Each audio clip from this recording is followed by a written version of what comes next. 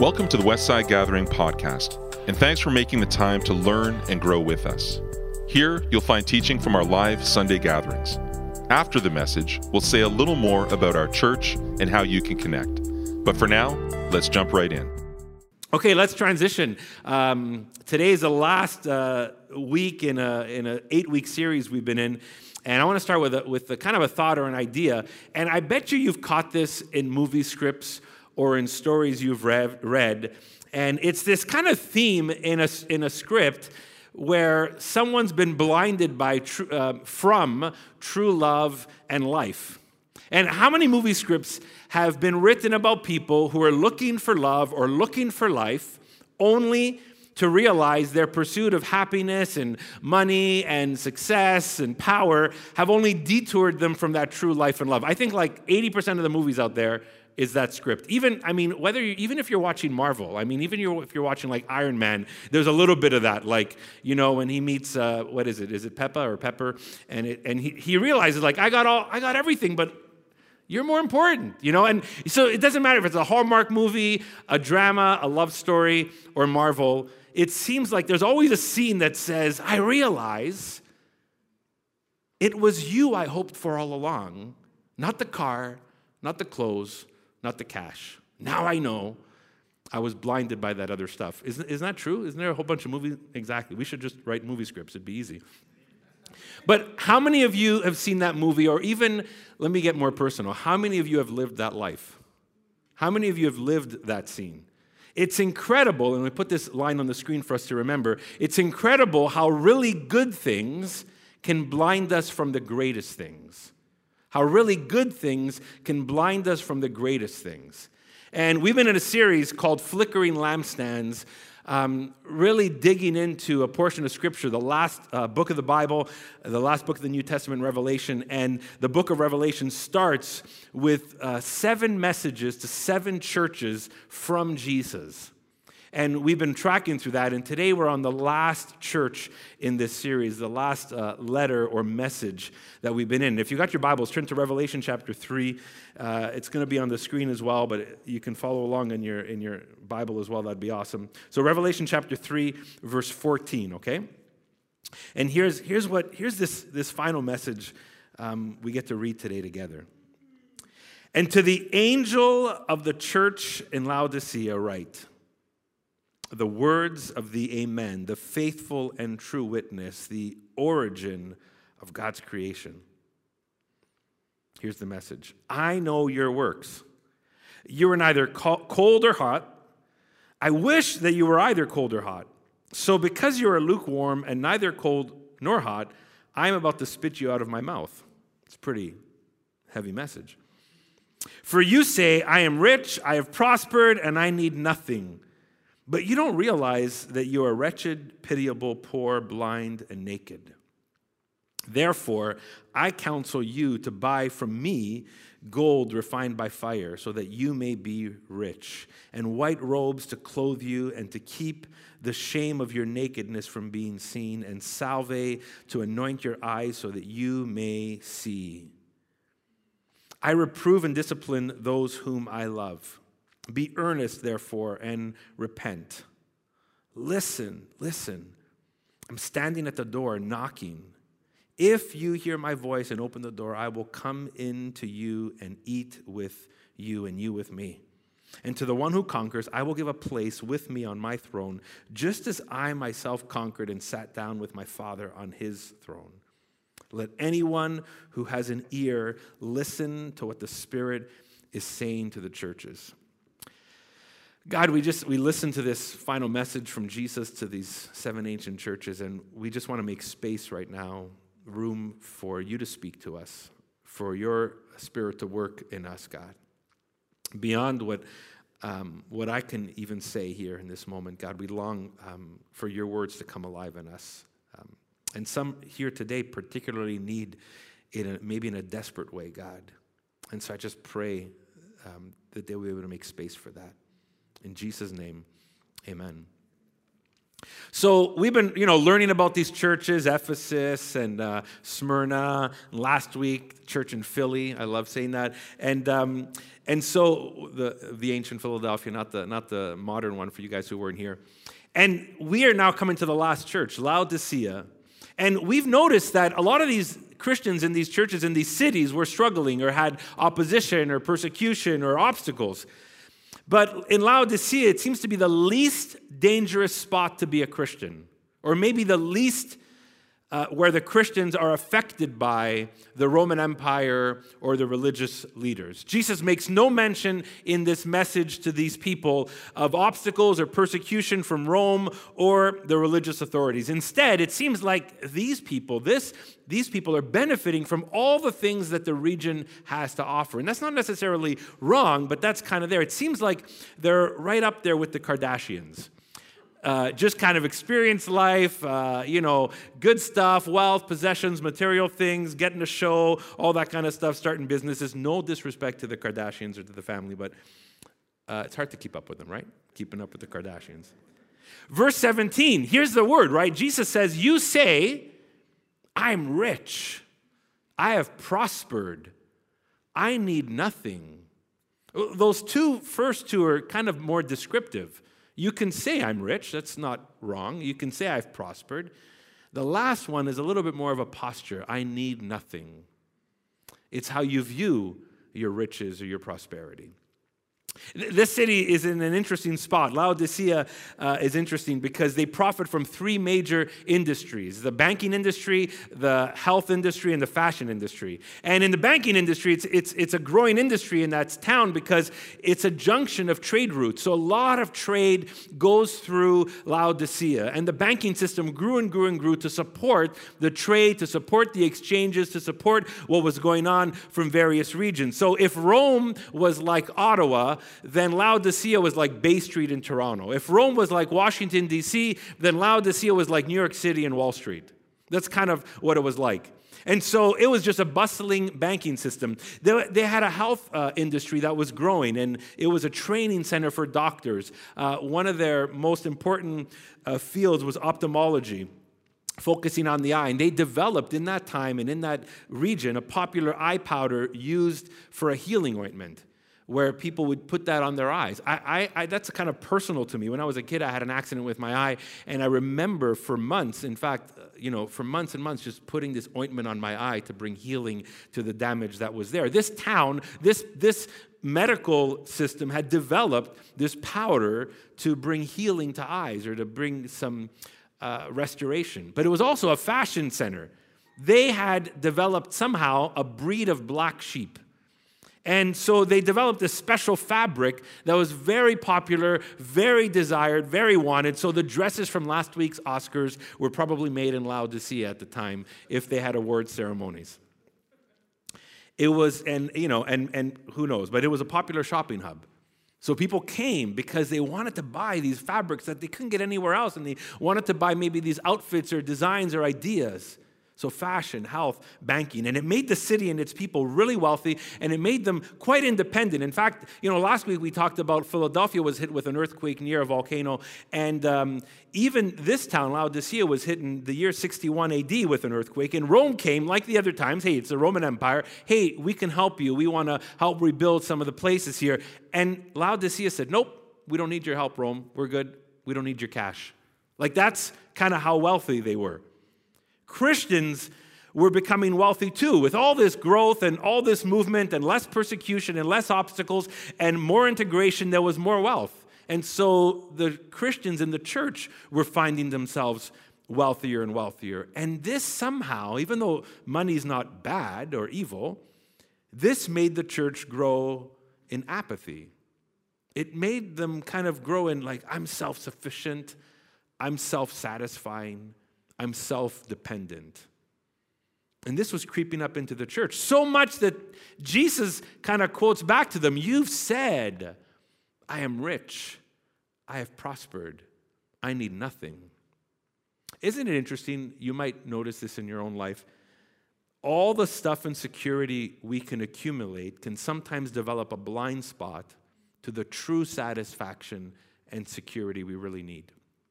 I want you to read that one off the screen to help you remember that. All the stuff and security we accumulate can develop a blind spot to the true satisfaction we really need. This happens so often in our Western world. This happens so often in our city, where the things we get and achieve and buy can often just develop a blind spot in us to some of the more important things that are right in front of us. That standard movie script. Yet Jesus confronts these people. He confronts them because they're detouring away from the true life that they have received in the gospel of God's kingdom. They've detoured away from the true hope that comes as a result of being part of God's kingdom. Jesus confronts them. In fact, the second line he says after he requotes them, he says to them, "You don't realize that you're wretched and pitiable and poor and blind and naked." Wow. Excuse me, Jesus? You don't speak to the Kardashians that way. Do you know who I am? Do you know what we've achieved?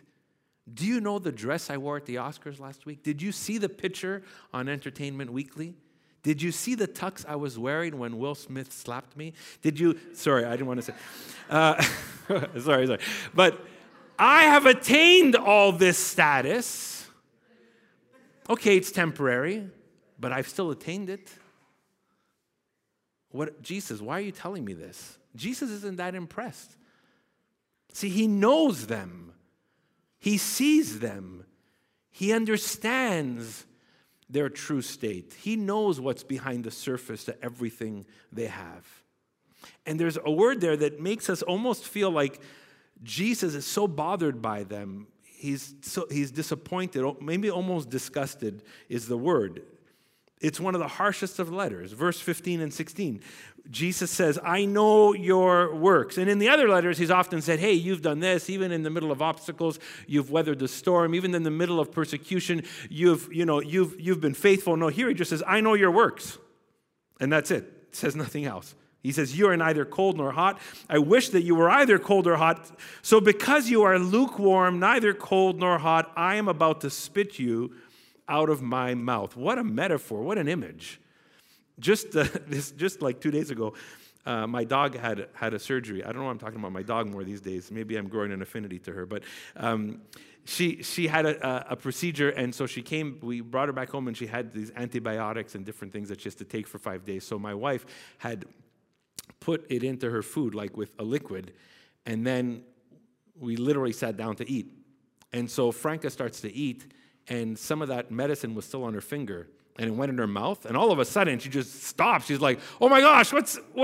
And the antibiotic went in her mouth. It was so terrible. It was so horrible. She just ran to the sink and spit out the antibiotic and drank water. That's how bad it was. She had to spit it out. And it's kind of a weird image, but that's kind of what Jesus is getting at. There's something not right about the people he's speaking to. There's something that's not congruent.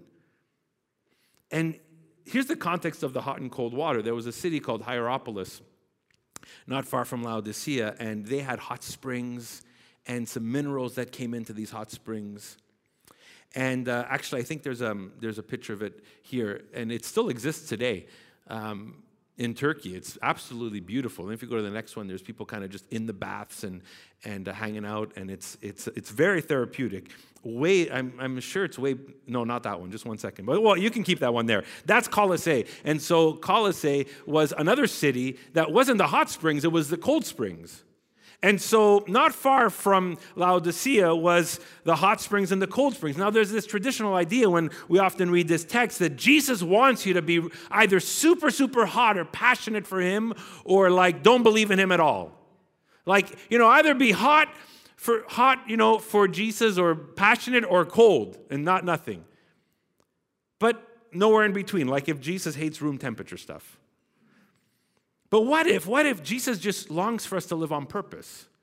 What if Jesus longs for us to live hot or cold because hot had purpose and cold had purpose, but lukewarm had no purpose? See, Laodicea had a lot of luxury, but they had a poor water supply. And one of the things they were lacking was a water supply. So they built an aqueduct from the hot springs to get the hot water with the minerals down. But the thing is it took so long to get to their city. By the time it got to them, it was lukewarm. And like if you want to step into a hot tub when it's really hot and then it's like lukewarm, you're like, well, why did I do this? And Now, the cold springs from Colossae were really important because it was refreshment. It was good water. And so they had built an irrigation system to get the cold springs down to them. But by the time it got to them, it was lukewarm. It wasn't cold. Have you ever been like on a hot day in your backyard or with a friend's house and you've done some work and you go to open the hose to drink some water and the hose has been like on your lawn for an hour in the sun and you open it, as soon as you go to drink it, you're like, oh my gosh, this is horrible because it's hot. You're waiting for like cold water, right? So you wait until the cold water comes and then you drink it. See, this is the thing. Hot water had purpose, cold water had purpose. Hot water was therapeutic, cold water was refreshing. But lukewarm water in this context of this metaphor is not desirable at all. And Jesus says, this is what you've become. You're not hot or cold. Lukewarm water in this context is useless, tasteless. And imagine chemically filled hot water from the minerals that's not hot anymore. It doesn't really do the same thing. It's kind of like my wife spitting out our dog's antibiotics. It's like it's not meant to be in my mouth. Why does Jesus say this? Ironically, Jesus actually says this because he loves them. Because he loves these people. He loves his church. What kind of love is this? It's the kind of love that a good friend has. It's the kind of love that a good God has. Because this is something that's important for you and me, and I had to come to think about this and reflect on this. Only those who love you tell you who you really are. Isn't that true? Only those who love you tell you who you really are. My wife is encouraging and generous and gracious, but because she loves me, she often tells me who I am. And it's important. And sometimes she'll say, Dave, I've heard like what you've been consumed with lately, some of the things you're talking about, and that's not you. That's not who you want to be. She tells me who I really am. Jesus loves them. He loves them so much, he tells them who they really are. So verse 19, he says, I reprove and discipline those whom I love. I reprove and discipline those whom I love. Jesus loves them so much, he doesn't want them to remain blind in their false satisfaction, in their false hopes, in their false dependency. So he writes to them like he writes to the other churches, and he brings counsel to them like we read in verse 18, and he rebukes them as well. And he also includes them because he speaks about coming to be with them and being present with them and eating with them. This is how Jesus loves. So don't be put off by this idea that Jesus looks at them and says, you guys aren't living your purpose, and this doesn't jive with me. In verse 18, he counsels them. And it's an amazing description. Jesus says in verse 18, he says, therefore, I counsel you to buy from me gold refined by fire, so that you may be rich, and white robes to clothe you, and to keep the shame of your nakedness from being seen, and salve, or like an anointment, to anoint your eyes so that you may see. See what Jesus is doing? See what he's getting at? He's saying, you can get gold from me, not like cash gold, a different kind of gold, something that brings true riches. You can get white robes. I can clothe you. You can get ointment. See, he's comparing their dependencies in their culture to what he has to offer. He's depending where they say, I have prospered, I am rich, I need nothing. He's looking at the industries around, the banking industry and the fashion industry and the health industry, and he says, look, I have gold refined by fire that makes you truly rich. I have a wardrobe and fashion that really dresses you up in a way that gives you a true identity. I have a kind of healing ointment that truly brings sight. Isn't that amazing? Jesus says, I have real riches, I have real identity for you, and I have true insight and wisdom to give you.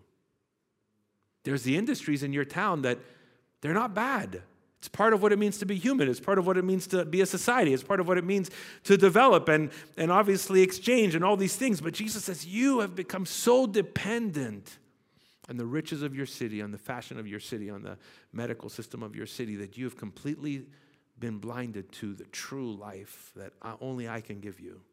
True riches, true identity, true wisdom, true sight. It's amazing, right? In his love, because Jesus loves them and he loves us, he reveals their dependencies, he rebukes their idolatries, he calls them to repent, and he offers them a new start. Verse 19, in the second half, right, he says, be earnest, therefore, and repent. Be earnest, therefore, and repent. He calls them to turn around. He calls them to recognize where they are and what they're depending on. And here's the question that jumped out at me for me, and I want to ask you this morning.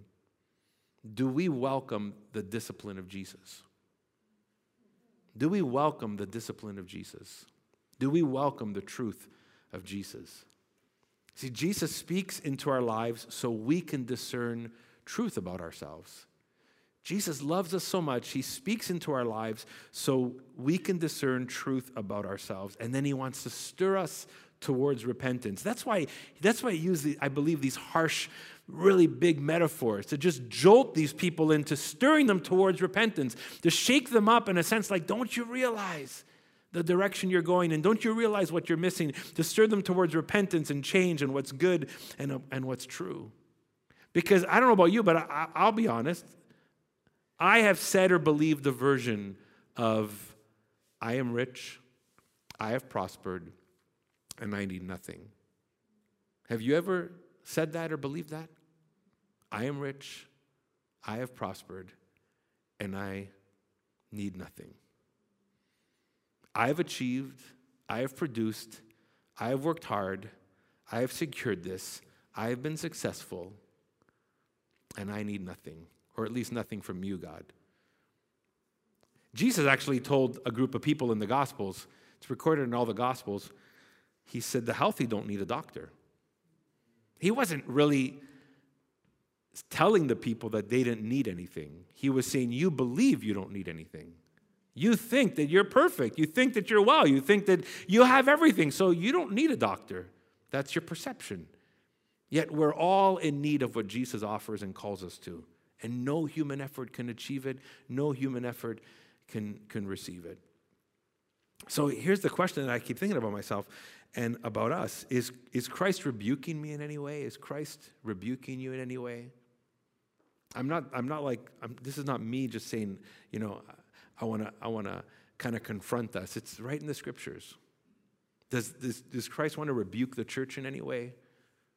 Oh man, the church these days is getting hit with a lot around the world. And the Spirit is exposing things in churches. And I was chatting with a friend over Messenger, and I said, well, maybe this is tough to say, but we all need to welcome the exposing voice of the Spirit. Because there's ugliness in all of us. And we've all taken detours in one way or another. Are we listening? And that's for the church as a whole, and that's for each of us individually. And he might be stirring us to repent. I don't know what for. That's up to you to really think about and pray about. Here's the beautiful thing, though. He doesn't leave us there, right? He doesn't leave us in this state. And this is, again, the love of Jesus. If we repent, he's waiting for us. He's actually standing right before us. He's actually standing right before us. Verse 20 is like the most beautiful verse, one of the most beautiful verses in Scriptures. Jesus says, listen, I am standing at the door and knocking. If you hear my voice and open the door, I will come in to you and eat with you, and you with me. Isn't that amazing? Now, if we just kind of read that quickly, it might look like this is a scene like Jesus is coming after us like a bad boyfriend or girlfriend who's messed up and is like, will you please let me in? Will you please take, I really want you to want me in your life. And just someone knocking at the door. I know, no, that's not what's happening. Jesus is coming to what is already his. Jesus is arriving at a door of a house that's already his. He's the Lord of the universe. We're already his. We're created in his image. We're his image bearers. We're his creation. We're the ones, unfortunately, at times who've betrayed him and need forgiveness. But Jesus makes the first move. Even though we are the ones, maybe like the Laodiceans, that have detoured away, Jesus doesn't just wait for us. He comes knocking at our door. Isn't that amazing? He gives you and I the opportunity to give him his rightful place in our lives because he knows what we need, and he knows what we truly long for, and he knows the purpose and intent of us in God's creation. This is the great reversal of the gospel. Jesus doesn't come knocking on the door like someone who is looking for forgiveness. He comes knocking at the door like as someone who is giving forgiveness, who's giving opportunity. And he preemptively offers a fresh start. And as Jesus comes to the door and he says, he's knocking, and I love the phrase, if you hear my voice and open the door, I will come into you and eat with you, and you with me. It's like Jesus, maybe it seems like he comes in as a guest because he never forces his way into our lives. But it's like in the moment of reverse, he becomes the host. Now he's hosting us. He's the Lord of the universe. He's hosting us. He reveals himself to us. And here's one of the most powerful things that happens. I'm going to invite the team to come up as we prepare to take communion in a moment. But here's one of the most beautiful things that happens. It's as if this recreation takes place. Recreation takes place. New life takes place. I know that when you read the word up there, it might sound like recreation. No, it's recreation. New life and new hope and resurrection. Ultimately, we are all like the Laodiceans that need a fresh start, that need to be reminded that full life is in Christ, that Jesus offers recreation. Why do I say recreation? It's not reincarnation, it's recreation, because God has already created us as image bearers. But as we read the scriptures, we recognize that through the story of the scriptures and even testimony in our own lives, and as we look at the world, we have fallen short of that. We have broken off from that. We have often rebelled from that. We have often detoured from that. And the image that we've been created in God's image is cracked. And Jesus comes knocking and he says, I want to bring life to this and recreate, bring the fullness of life. Did you notice how Jesus introduces himself at the beginning of this message? I mean, he says that, he's the words of the Amen, the faithful and true witness, but then he says the origin of God's creation. Jesus introduces himself as the origin of God's creation. The God who created also recreates. The God who created us in his image also restores us into his image bearers, even though we've been cracked.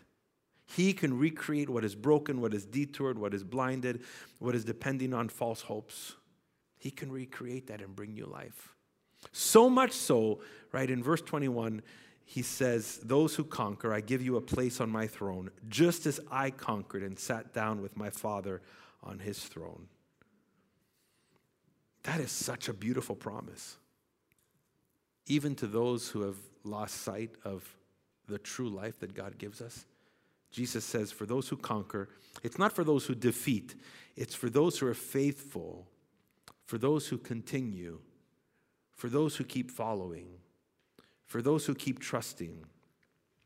I will give you a place on my throne, just as I conquered, just as Jesus was faithful, just as Jesus was the faithful witness at the cross. Then he sat down with his Father, and he's saying, as we're faithful, as we walk through the ups and downs of life but remain faithful to him, we too will have a seat at the table in eternity. See, but Jesus is, I think why he stirs us to repentance is, it's not that money's bad or a decent fashionable shirt is bad or, having good health is bad. That's not bad at all. But sometimes we have come to believe that that's all there is. And then we put our hope in that and we depend on that. And Jesus comes and stirs us up to say, no, that's not where true life lies. That's not where true life lies. I have gold for you that's refined. I have white robes for you that give you a fresh identity. I have anointment. I have healing for you that brings you true sight. You guys can start as we just move into this. And I just want to invite you, just think about this as we wrap this up. And I'll let this sit with you. Jesus reveals who we truly are, and that's an act of love. Jesus rebukes us in our blindness, and that's also an act of love. Jesus calls us to repentance as an act of love. But Jesus offers to recreate us, to bring new life to us as an act of love. He's standing at the door knocking, and he is just waiting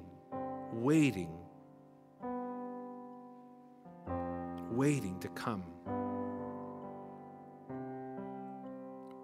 into us and with us and eat with us and we with him. He's just waiting to bring this new life. We're going to respond with communion today, but just maybe for some of you, you're here today and it's the first time you've been kind of presented with this story, with this idea, with this invitation that there can be truer life than the life that last purchase gave you, or truer life than the apartment you've curated, or truer life than the incredible, like, to the nines wardrobe you have because you just have great taste and that's awesome and I applaud you for it, or truer life than the bill of health you might have. Because you realize, like, when you depend just on those things, often there's something inside us that recognizes there's more to this, because this could just be gone. And so if maybe it's your first time responding to Jesus' invitation, he's standing, knocking, he's saying, I want to come and take my rightful place in your life as Lord and King and leader and Savior. And I just invite you this morning to respond. In a sense, metaphorically open the door and say, Jesus, you lead me. I want to start following you. I want to start making a step towards you. I want to immerse myself in your story and your truth. I invite you to do that with us this morning in our time of prayer. But maybe for some of us, and me included, right now and just in this moment, as we take communion, it's going to be a very revealing time. Maybe in this moment, you need to make space, I need to make space for Jesus to stir in us maybe something that he wants to get our attention about. He wants to reveal something in us because he loves us. He wants us to pay attention to maybe one or two things in our lives that we have ultimately been depending on instead of him. Let's just pray before we move forward. God, sometimes it's counterintuitive to think that love confronts. Counterintuitive to think that love reveals. And yet, God, we know that the best of our relationships are the ones who love us so much they're able to tell us the truth about us. And you are the ultimate friend in that regard. You are the ultimate one who loves us. And God, while we're so grateful for your encouragement, your power, your forgiveness, we also welcome your bold love in our lives to tell us who we are in the moments when we've detoured the most. So we welcome you right now in that. thank you that you stand at the door knocking. Still an offer, preemptive offer to come be present with us and give us your life to the fullest. God, I pray for some here today that maybe for the first time are just sensing that there's more to life than they have imagined, more to life than the securities they've built up. Oh God, would you give them a sense of faith and courage to take a step into following you? Maybe initially opening that door because you want to come, lead them and guide them, God. May they see the beauty and purpose and joy in that and take a step forward.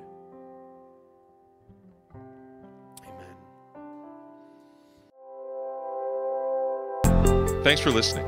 We hope this message helps guide you on your spiritual journey of discovering the life and message of Jesus. We update this podcast weekly, so why not hit subscribe and journey with us? Who are we? Westside Gathering is a local church in the West Island of Montreal. We're a simple community of faith where we want you to feel welcome, even if you're not into church or religion. We meet every Sunday, but you can also find smaller groups, environments, and resources for all ages between Sundays. Find out more at westsidegathering.com. You can also find us on Facebook, Instagram, and Vimeo. We'd love to hear from you. Ask a question, ask for help, or let us know how we can pray for you. If you'd like to contribute financially, just go to westsidegathering.com/giving. Until next time, peace.